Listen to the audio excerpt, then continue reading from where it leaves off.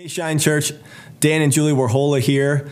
One of our favorite Christmas traditions is actually to grab a guitar, bake some cookies, and go caroling down our road and just enjoy our time with our neighbors and our family together.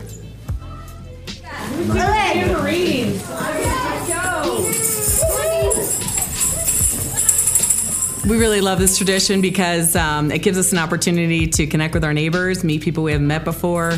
It's also a great opportunity to share the love of Jesus.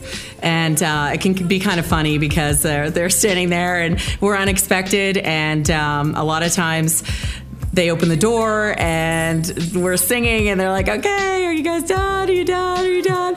And then finally we finish and they clap and it's great. And we think sometimes it's a little bit burdensome, but ultimately they really enjoy it. They mention it throughout the year, and we just love the opportunity to go around and bless our neighbors that way.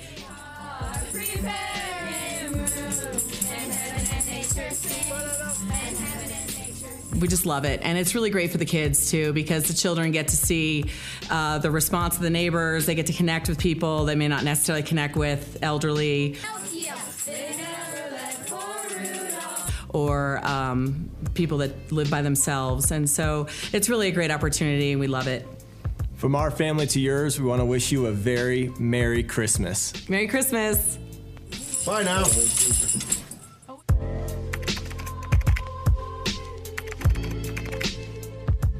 Well, as Pastor Dan and Amy have said, Merry Christmas to all of you and welcome to Shine Church, but welcome also to our Advent season. And this is something that we're super excited to share together. You know, Advent is something that typically takes place within the family.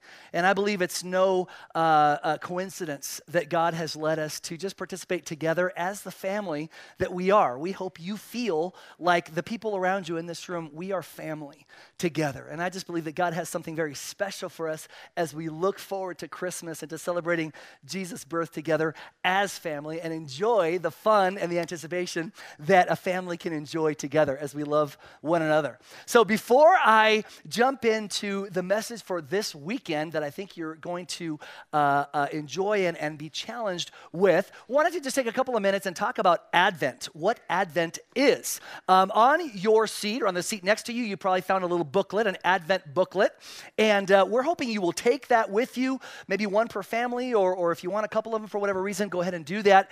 But our hope is that we can just be enjoying this together at home and then also here on the weekend services and our times together on the weekend. And so what that does, it explains a little bit of the history of Advent. I'm going to talk about that. It also then has each of the meanings of the candles that we'll be lighting on our weekend services, and it explains those. There's a list of scripture readings for each week. So if you want to gather, corral your kids or your friends or whoever you might want to do this with and actually read those scriptures each day of the week in preparation for the following weekend. We encourage you to do that. There's even a Christmas carol that goes along with the theme of the candle that will be lit that week. And last but not least, there's like a kids calendar that you can download and print out if you want to do that. And of course, a list of resources that we drew from, and you can certainly read further if you're interested in finding out more about Advent. The Advent actually started, here's something I'm actually excited about. How many of you guys know I was born and raised in Spain? Okay, so Advent actually started in Spain and France, but we don't care as much about those guys. Okay, back, sorry, all those listening from France and around the world, we love you. Okay. Way to alienate everybody in the first 3 minutes. Okay. It actually started in the 3rd and 4th centuries as a ritual or a practice that the church decided to do to prepare people for water baptism as followers of Jesus. When people would say, I want to become a follower of Jesus, I want to put my faith in Christ, I want to be baptized and truly let the world know that I want to follow Jesus, they would have a 40-day period where they would be praying, they'd be fasting even, they would be repenting, they would be, just asking God to really purify and sanctify them to be a follower of Jesus, and then they would experience water baptism. And that season of looking forward to their baptism, it would actually celebrate the Magi coming and visiting Jesus. It would celebrate Jesus' baptism in water, and it would celebrate his first miracle in the little town of Cana, where he turned the water into wine. So they were reflecting on these 3 moments of Jesus' life and looking forward to that. Actually, the word Advent means arrival or coming. And so it's anticipating and looking forward to and preparing for a coming, in this case, the coming of Jesus Christ. But here's something interesting, is that initially Advent wasn't even about celebrating Christmas. It wasn't even about looking back at the coming of Christ in Bethlehem. It was actually all about looking forward to Jesus' second coming. How many of you guys know Jesus has made a promise to us to come back for his bride? And so believers throughout the centuries were using Advent as a time to remind themselves of the blessed hope that we have, that Jesus is going to return for us all.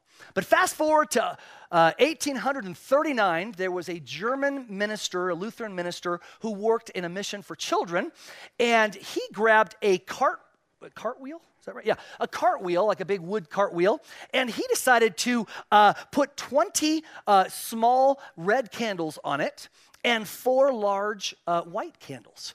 And the 20 red candles were for each of the weekdays in December, and the 4 large white candles were for the Sundays in December. And so he would lead the children through lighting a candle each and every day in anticipation, in hope, before celebrating the coming of Jesus at Christmas. And so obviously, gradually those two things, our hope for Jesus' second return and the hope that we share and the beauty of celebrating how he came as a baby 2,000 years ago, those two things came together in the month of December. And so oftentimes the first couple of weeks are actually taken to look forward to his second return. And then the second 2 weekends nearest to Christmas, we actually reflect together on God's faithfulness in coming as a baby, as our Redeemer, as our Savior. So that's a little bit, obviously you can see we've got a wreath. Wreaths began to be made around that time, the 1800s, I believe, and you'll see that there's evergreens typically that are a part of them, and that symbolizes life coming out of winter, out of a time of cold and perhaps death in many ways. There's life. We see that they're decorated with berries or with holly, and that's red. What do you think that might remind us of? Jesus' blood, his sacrifice for us, absolutely. That's there. We've got some pine cones, and that can symbolize new life, right, as those seeds are coming forth and multiplying.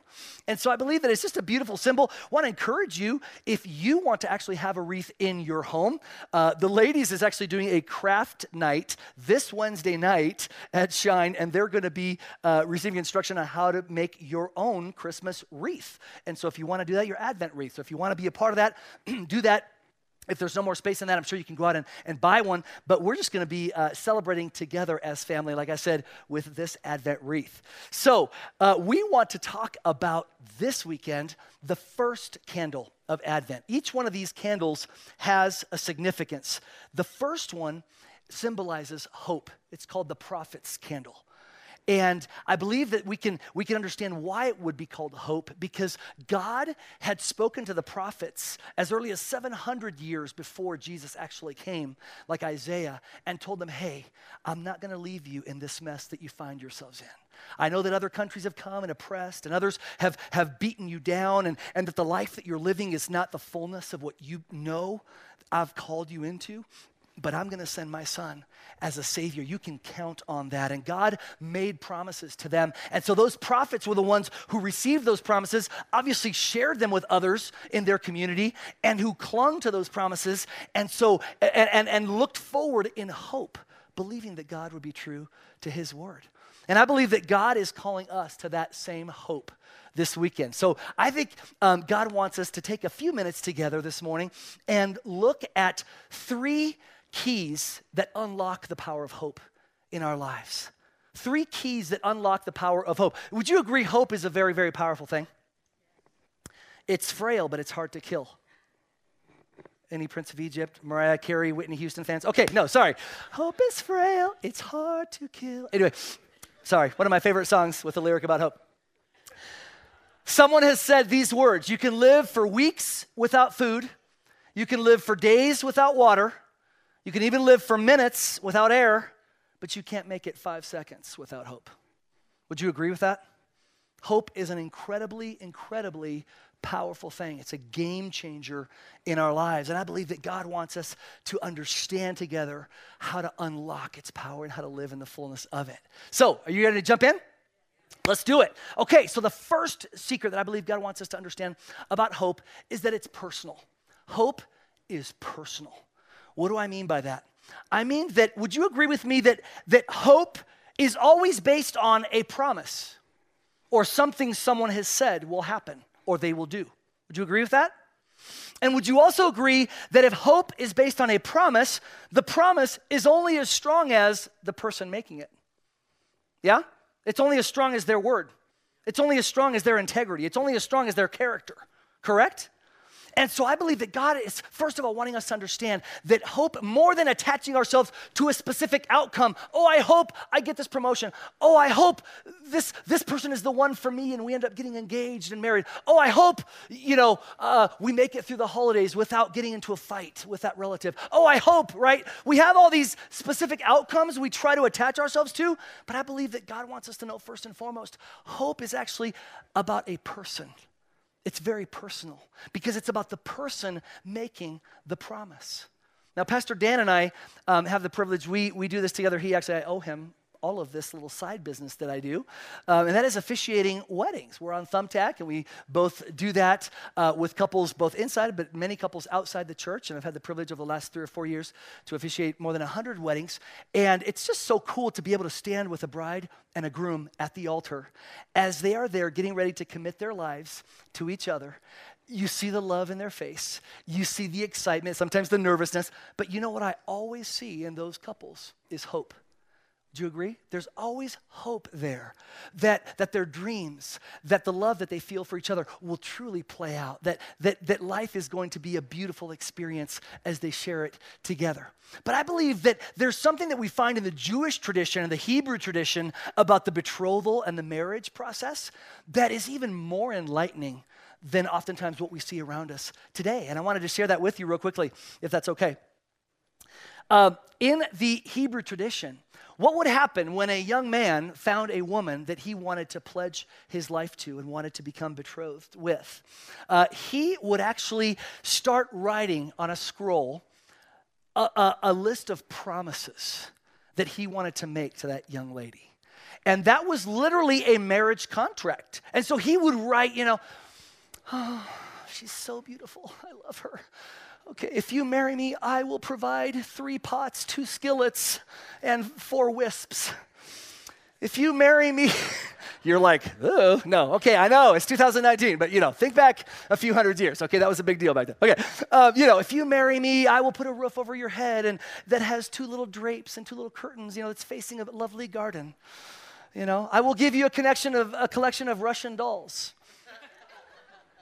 Okay, just seeing who my movie people are. Okay, and he would write all of these lists of promises, trying to sweeten the pot, trying to say, girl, come on, you want this.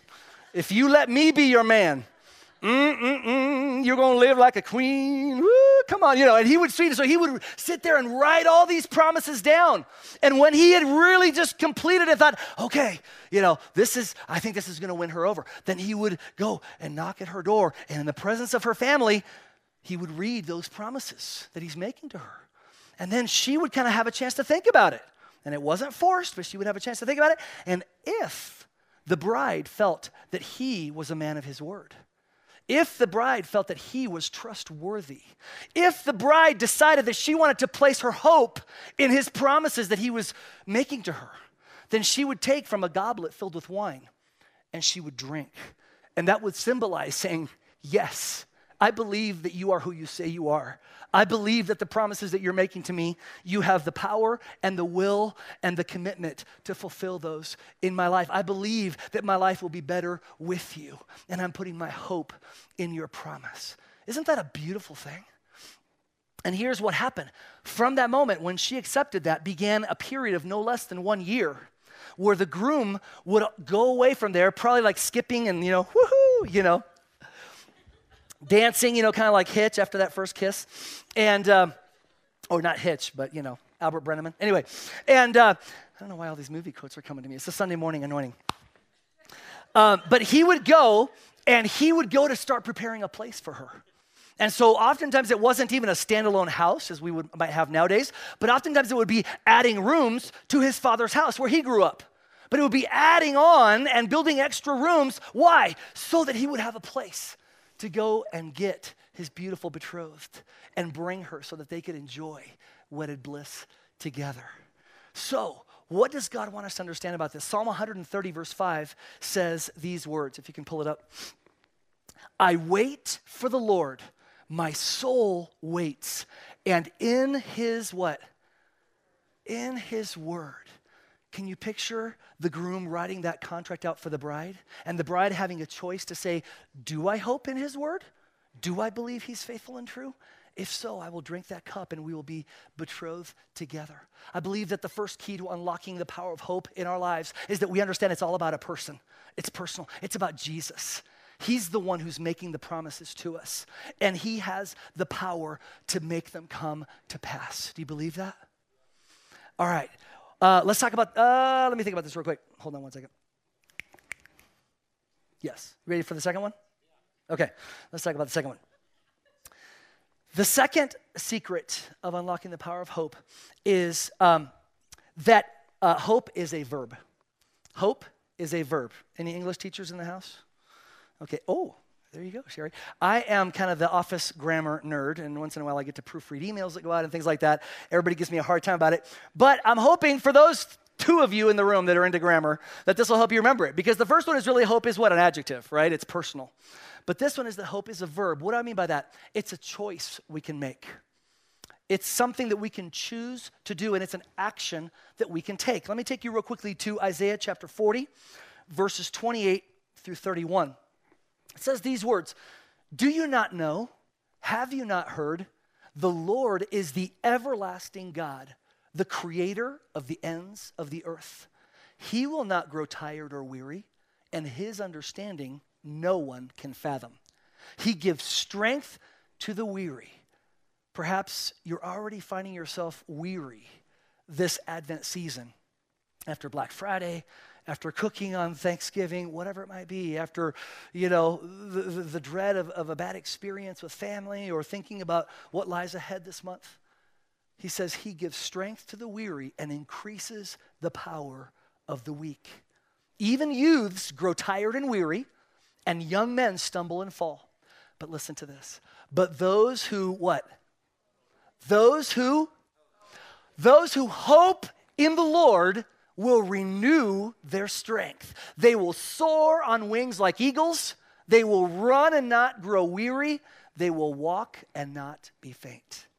Is that a beautiful promise for us? I believe that God wants you to hear that in your spirit. This is his intention for you this Advent season, is that you would not be weak or weary, but that you would experience a renewal of strength in your heart, in your entire being. And that's going to happen how?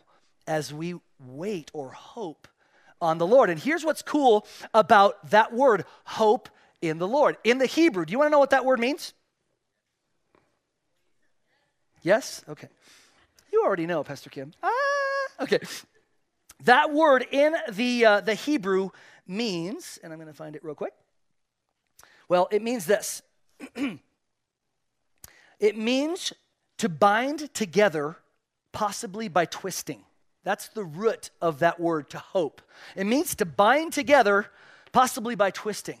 And I don't know if you have had planted a tree in your backyard or in your front yard or whatnot. We did at our property in Highlands Ranch. And when you plant a young sapling, one of the things that they encourage you to do is to put a stake in the ground near it, perhaps even at an angle. And then what do? You kind of take that and part of it and you bind it to that tree, and then you bind it to the stake, right? Why? Because that keeps it growing straight. Now, I'll be honest with you. We had a windstorm in Highlands Ranch. It actually broke my stake where it was being held, and I never repaired it. So now if you go by 9919 Chats Road, you're going to see a tree that's kind of like this. You can thank me for my bad decision 14 years ago.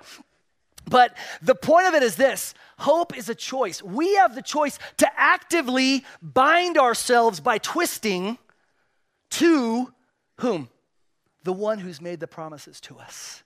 It's something we can do. We're not powerless. I think sometimes when it comes to hope, we think we're just kind of like a passive, like, well, I'm just kind of sitting here, hoping I will get smitten by hope, this Advent, hoping that just lightning falls and the planets align. And no, God is saying, I have empowered you to make the decision to bind yourselves to my promises. Bind yourselves to my goodness. Bind yourselves to what I've told you is my heart for you. And if we do that, it releases the power of God in our lives. Now, let's talk about this real quick.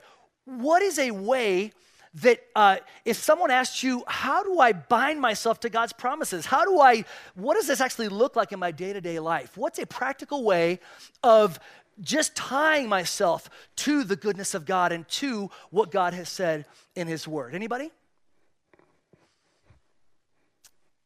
Yes. Know his word, right? Absolutely. That's really where it begins. You know there's 7,000 promises in God's word? Think about that. Do you know how many laws there are in the Old Covenant? 613. I was talking to Mason and Andrew last night. We never did the full calculation, but that's like, 4.927367 more promises than there actually, it's probably way more than that, like 10 times or whatever, right? 12 times, 11 times. More promises than there were even commands. Because God wants us to know he cares about us. If we know his word, that's the way we bind ourselves. Melanie, did you have something?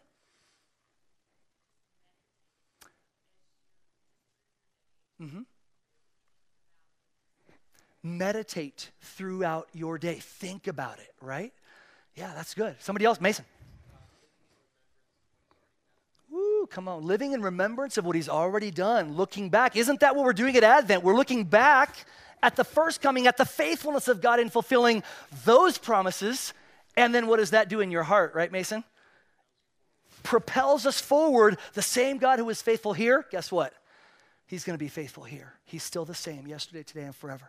Somebody else? How do you do this? What does this look like in your life? Yes, Naomi. Ooh, claiming it. Okay, what does that? Give us an example. How do you claim a promise of God? By faith, believe it's already yours. Do you, when you're going through something specific, do you look for maybe a specific promise of God that applies to that thing? If you're going through a financial difficulty, man, my God will supply all my needs according to his riches and glory. If you're going through a difficult relational situation, whatever, forgive as you've been forgiven and things like that, right? Absolutely. Anybody else? One more? Did you raise your hand, John, or were you stretching? Okay. Yeah, awesome. I'm telling you what, guys, there's so many ways, and it's worth us exploring ways and maybe even talking with other people. Hey, how do you do this, right? How does this work for you? What have you found effective in your life? What a great conversation that would be, to be sharing with one another. Hey, here's something that's helped me, right? I think we can talk a lot of theory, but truly when we actually ask, what has worked in your life? How have you bound yourself to God's promise and seen it hold? Which brings us to a third secret of unlocking the power of hope in our lives. And that is that hope is actually, for my grammar nerds in the room, a noun. It's actually, let me take you to Hebrews chapter 6, verses 17 through 19. And in this passage, the writer of Hebrews was discussing the promises that God had made to Abraham. And if you remember back in the day, God had promised Abraham some pretty crazy, ridiculous, impossible things. Remember that? He was old. His wife Sarah was also pretty old, getting along in age, and it was impossible for them to have children. And yet God had come to them and said, hey, nothing is impossible for me. I want to make you a father and mother of many nations. And so look at the stars in the sky. He took him outside one night. He's like, look at those stars. Can you imagine on a clear night? He says, that's what your descendants will be like. And then he told them, as the sand is on the seashore, so shall your descendants be. Can you imagine? And he had obviously a choice, right? To like, do I put my hope in that? Do I believe that promise? Or do I just do what obviously my mind is telling me? This is impossible. No, this is dumb. I must have had too much pizza, too many falafel, the night before. Whatever it might be. So here's what happens in that middle of that discussion. It says, God also bound himself with an oath so that those who received the promise could be perfectly sure that he would never change his mind. So God has given both his promise and his oath. These two things are unchangeable because it is impossible for God to lie. Therefore, we, all of us, this is talking to us, we who have fled to him for refuge can have great confidence as we are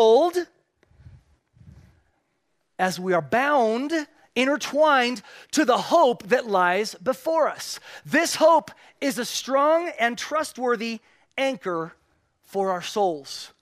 It leads us into the curtain, or through the curtain, into God's inner sanctuary. You see, God wants us to understand that his hope in our lives is actually an anchor. Now, don't laugh at this anchor. I know I have some boaters in the room. They're already laughing. This is what you can get in Colorado in December at Walmart. But I actually have, this might not look like much, but I actually have a couple of pictures of some anchors. If you can pull up the first one. You know, we've got huge anchors, right, that weigh tons and tons that literally help stabilize ships. Pull up the next one. This is one of the largest anchors in the world. These can weigh from 65 to 75 tons. All right, huge anchors for ocean liners. Pull up the third one real quick. Do you see that guy walking around on the chain that holds that anchor? Each one of those links weighs 500 pounds. So think about if you got hit by you have a huge bruise. What happened? Oh, I got hit by a chain, But it was a 500-pound link of a chain. It's crazy. But that's the kind of anchor that God is saying he wants to be at work in our lives. And why do you guys think we need an anchor? Why do we need hope to be an anchor in our life? What do you think? As we set out to bind ourselves to God's promises, to give our heart and our soul fully to him, why do you think we need an anchor? Dick? Life is tough. And it's a broken world we live in, and we need that hope to get us through the hard times.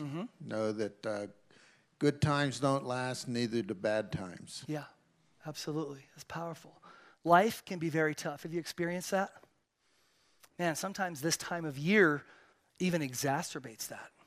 You noticed? Sometimes it picks at the scabs, of those hurts, of that resentment, of that disappointment, of that, broken relationship, of that financial strain as we see others around us doing things that we wish we could do maybe for our loved ones. Very true. Somebody else? Why do we need an anchor? Yeah, Scott? Distracted. By ourselves, we're weak and easily distracted. What's something that might distract us, Scott? Oh, anything of the world. I mean, it's just, with an anchor, we're focused and we're positioned.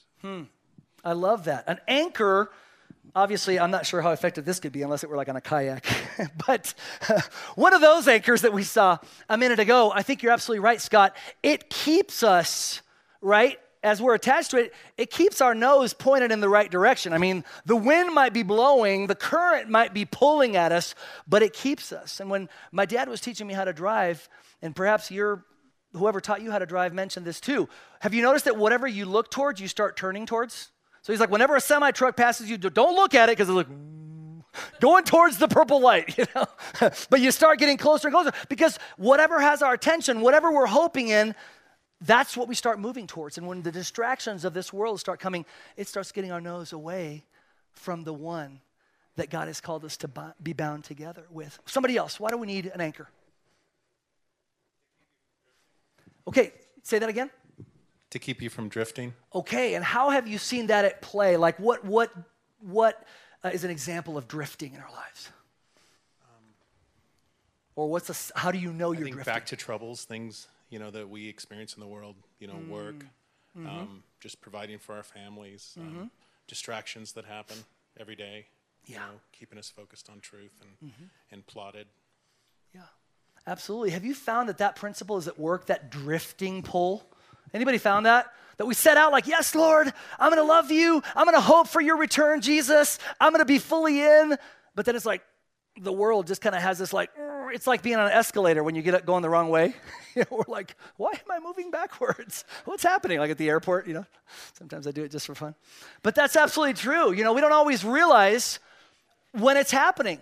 But drift is happening. We've got to have that anchor to keep us securely locked in the right direction. Yes, Terry. It occurs to me that when the anchor's dropped, you have to be still. You have to wait.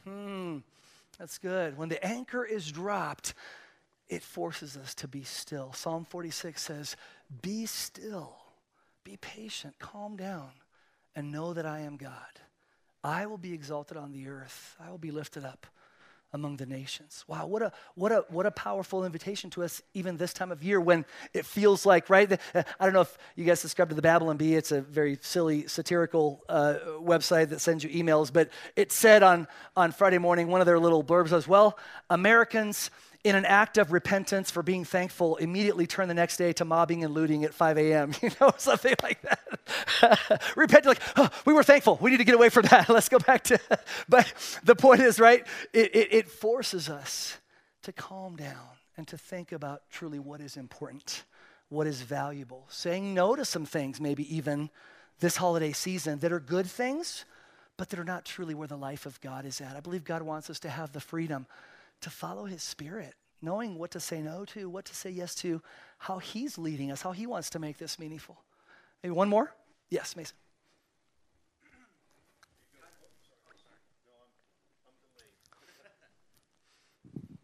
Almost in contrast to that, in that verse that you were talking about that said that hope was an anchor, its immediate afterthought is it leads. And so like, I just imagine, like, if Jesus is at the end of that anchor pulling it, you're forced to move too. And so your hope can cause you to be still, but there are also times where it almost forces you into action or you're led by it. And so it's kind of like a contrary thought, but yeah, maybe like a jet-powered anchor. Yeah, it just forces you. It forces you into movement sometimes. Absolutely. I love that. I'm telling you what, we need an anchor, don't we? And here's something I want you to know. It says an anchor for what? An anchor, anybody remember, without them putting it back up there? What? An anchor for our soul. Why wouldn't it say an anchor for our spirit?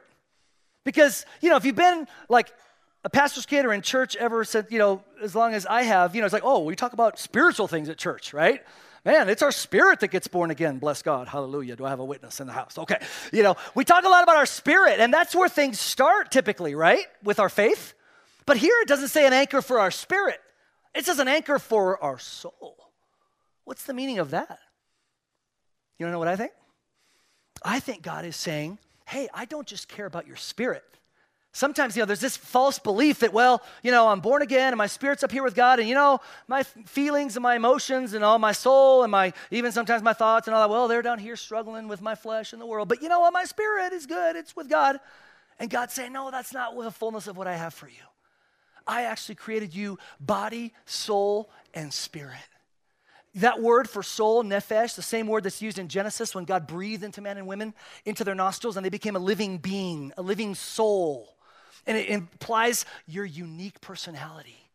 It implies your hunger, your appetites come from the soul. Literally where you're hungry and feel thirst. Even can be where you lust from, a deep desire. That can come from the soul. The soul is the seat of our emotions. It's our affections. It's what we daydream about. It's what we think about. It's what we, do you see how that could be so important that God says, hey, I don't just want hope to live in your spirit where it's like, oh yes, I know that technically Jesus will come back and so yes, I'm a Christian, okay. But it's like, no, he's like, I want this to seep out of your spirit and get all over the place inside of you, right? It's kind of like the reverse of cancer. Cancer, how many of you guys know? It can seep out and metastasize, right? And get all over the place and make a mess. Right? But hope is the opposite. It's the life-giving force of God that he's saying it starts in your spirit when you attach yourself to my promises and to my word and you believe that I'm who I say I am. Guess what? It starts seeping out into your emotions. It starts seeping out into what you daydream about. It starts seeping out into the things that you look forward to, the things that bring you joy. That word nephesh is even what brings you pleasure. Think about that. God is like, I want to be all up in that, all of it. Body, soul, spirit.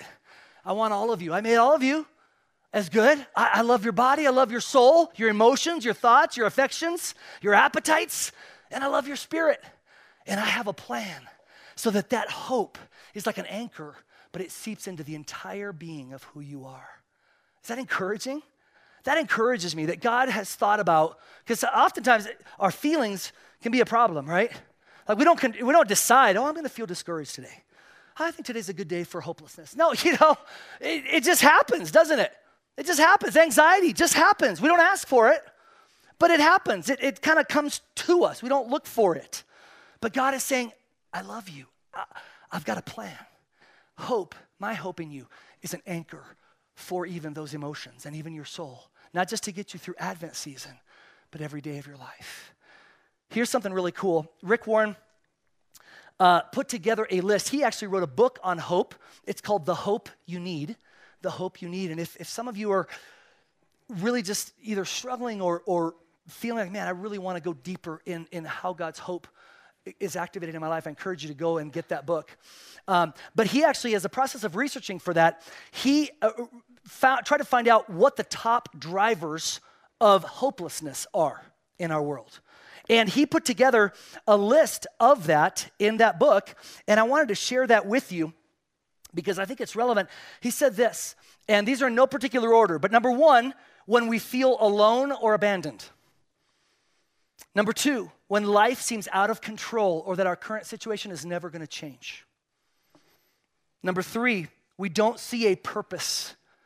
So we feel the pain, but we don't see a reason and a purpose in the midst of that pain. Number four, we're grieving a loss. I know for a fact there's some of us in this room that have experienced a loss this year, and maybe you're feeling that more poignantly than ever before right now. Number five, you don't have what you need. Financial lack or even friendship or family around us, whatever it might be. Number six, we've done something wrong and we feel the guilt and shame of that. That can bring hopelessness. Number seven, we've been deeply wounded by someone. That can bring hopelessness because we just feel that pain, that sting, and don't know how to get around it. Number eight, we feel pulled in the wrong direction. Man, maybe there's someone here today that there's a temptation, there's something that you know is from the enemy in your life, and it's gotten in there, and you don't know how to cut it off and how to be free of it. And maybe it's destroying your soul or destroying your marriage or destroying your future, or destroying the plans of God and the purposes of God in your life. That can bring hopelessness, can't it? What about number nine? We're hounded by fear or anxiety. I know a lot of people this time of year, it's just that it's like, how is this going to work, man? I wish I was completely somewhere else, but yet I'm stuck here and I'm anxious. Number 10, it looks like defeat. We feel like we're on the losing side. You know what Rick Warren found, I believe the Lord showed him this, is that he actually found that the Lord's Prayer addresses every one of those 10 top drivers. And this research was done not trying to be cute and okay, it was literally like, hey, let's research thousands of people, figure out what their top drivers of hopelessness are. But he goes into it, and I'm just gonna very quickly share this with you. He says, when we're alone and abandoned, our Father, we're not alone, we're not abandoned, we are sons and daughters who are loved. When life seems out of control, you're in heaven. You are Lord over all. You are, as we read in Psalm 40, the Lord, the maker of heaven and earth. You've got power to change this. When you don't see a purpose, your kingdom come. Man, I'm actually a part of your kingdom being built. Man, I can recenter my whole life around a purpose that matters. When I'm grieving a loss, your will be done on earth as it is in heaven. Does that sound like Jesus in Gethsemane? Not my will, but your will be done? He was getting ready to not just experience a loss, actually give his life. But we can say, Lord, this hurts. God, I know you're with me in it. God, your will be done in my life on earth as it is in heaven. What about this one? You don't have what you need. Give us this day our daily bread. God, you're my provider. God, my hope is in you. God, even if this Christmas might not have as many presents under the tree, but Lord, you're faithful. God, provide for us. Let us be truly grateful for what we do have and for each other. What about this? You've done something wrong. Lead us not into temptation. That can be a powerful prayer that sets us free and gives us hope in that. Deeply wounded by someone, I forgive, right? Those who have sinned against me. You've done something wrong. Forgive us our debts, right? Lord, you're the one that forgives. You're the one that restores. You don't hold our sins against us. What about being pulled in the wrong direction? Lead us not into temptation. Thank you, Lord, that you're the one that sets me free from evil. Hounded by fear and anxiety, deliver us from evil. Deliver me from the enemy's plan to make me hopeless. When it looks like defeat, yours is the kingdom. Yours is the power. Yours is the glory. You are the winner. I've read the end of the book, as Pastor John would always say, and we win. We come out on top. So maybe that's a little tool for us. If you find yourself struggling with hopelessness in any one of those areas, maybe go back to that Lord's Prayer. We talked about it a few weeks ago in our series on prayers in the New Testament. But maybe begin to reflect and meditate, do those things we've talked about earlier, and find hope in the midst of that thing. So as we close today, I wanted to circle back. We've talked about the reality that hope is only as strong as the person making the promise that we're putting our hope in. We've talked about the fact that it's a choice that we can make, that we can choose actively, not just once and for all, but every day to renew that attachment, that binding of ourselves to Jesus, the one who's made those promises to us. And we've learned that that hope, when we do that, becomes an anchor to our soul, that it actually has a way of ministering to our emotions, seeping out into our thoughts, seeping into our desires, seeping into our priorities, literally changing us from the inside out. But I want to go back for a second as we close to the Jewish betrothal. And we talked about the fact that the groom makes write down those promises for the bride, and that she, when she chooses to believe and to hope in his word that he's trustworthy and is going to do what he says he's going to do, then she drinks that from that goblet of wine. And then that there's this period of separation where he's gone to prepare a place, and so he's, building that place for her. And guess what she's doing during that time? She's sewing her wedding dress. She's making herself ready. She's beautifying herself. And guess what both of them, each of them separately, are doing? They're looking forward in anticipation. They're hoping for the day when they will come together as one. And each of them is dreaming about the other. And each of them is like, he's like, this is where the kitchen will be. This is where the toilet will be. This is where the bed will be. Whatever it might be, right? I mean, the groom is anticipating. The bride is like, actually back in that day, probably more like, by hand, But, she's, he's going to love, this lace and this little whatever, this veil and this part and this flower, right? And there's this anticipation. Can you just put yourself in their shoes for a second as they're loving each other, as their love is growing, as they're hoping for that day? And that's what happens at the very end, is that when the time is right, and check this out, guess who decides when the time is right for the groom to go get his bride? Do you think it's the groom? No, because as Pastor John said many times, he would just put up a couple of 2x4s, piece of plywood. We're done, we're ready, woo-hoo, coming to get you, dear. No, it's the father of the groom. The father of the groom decides when it is satisfactory, when the place has been prepared, and then he tells the son, good job. You've done great. Go get your bride. The bride is in expectation. She doesn't know exactly when it's going to happen, but she knows around that year mark, like any day now. She's got her dress ready. It's clean. It's pressed. She's ready at a moment's notice to be ready to go with the groom.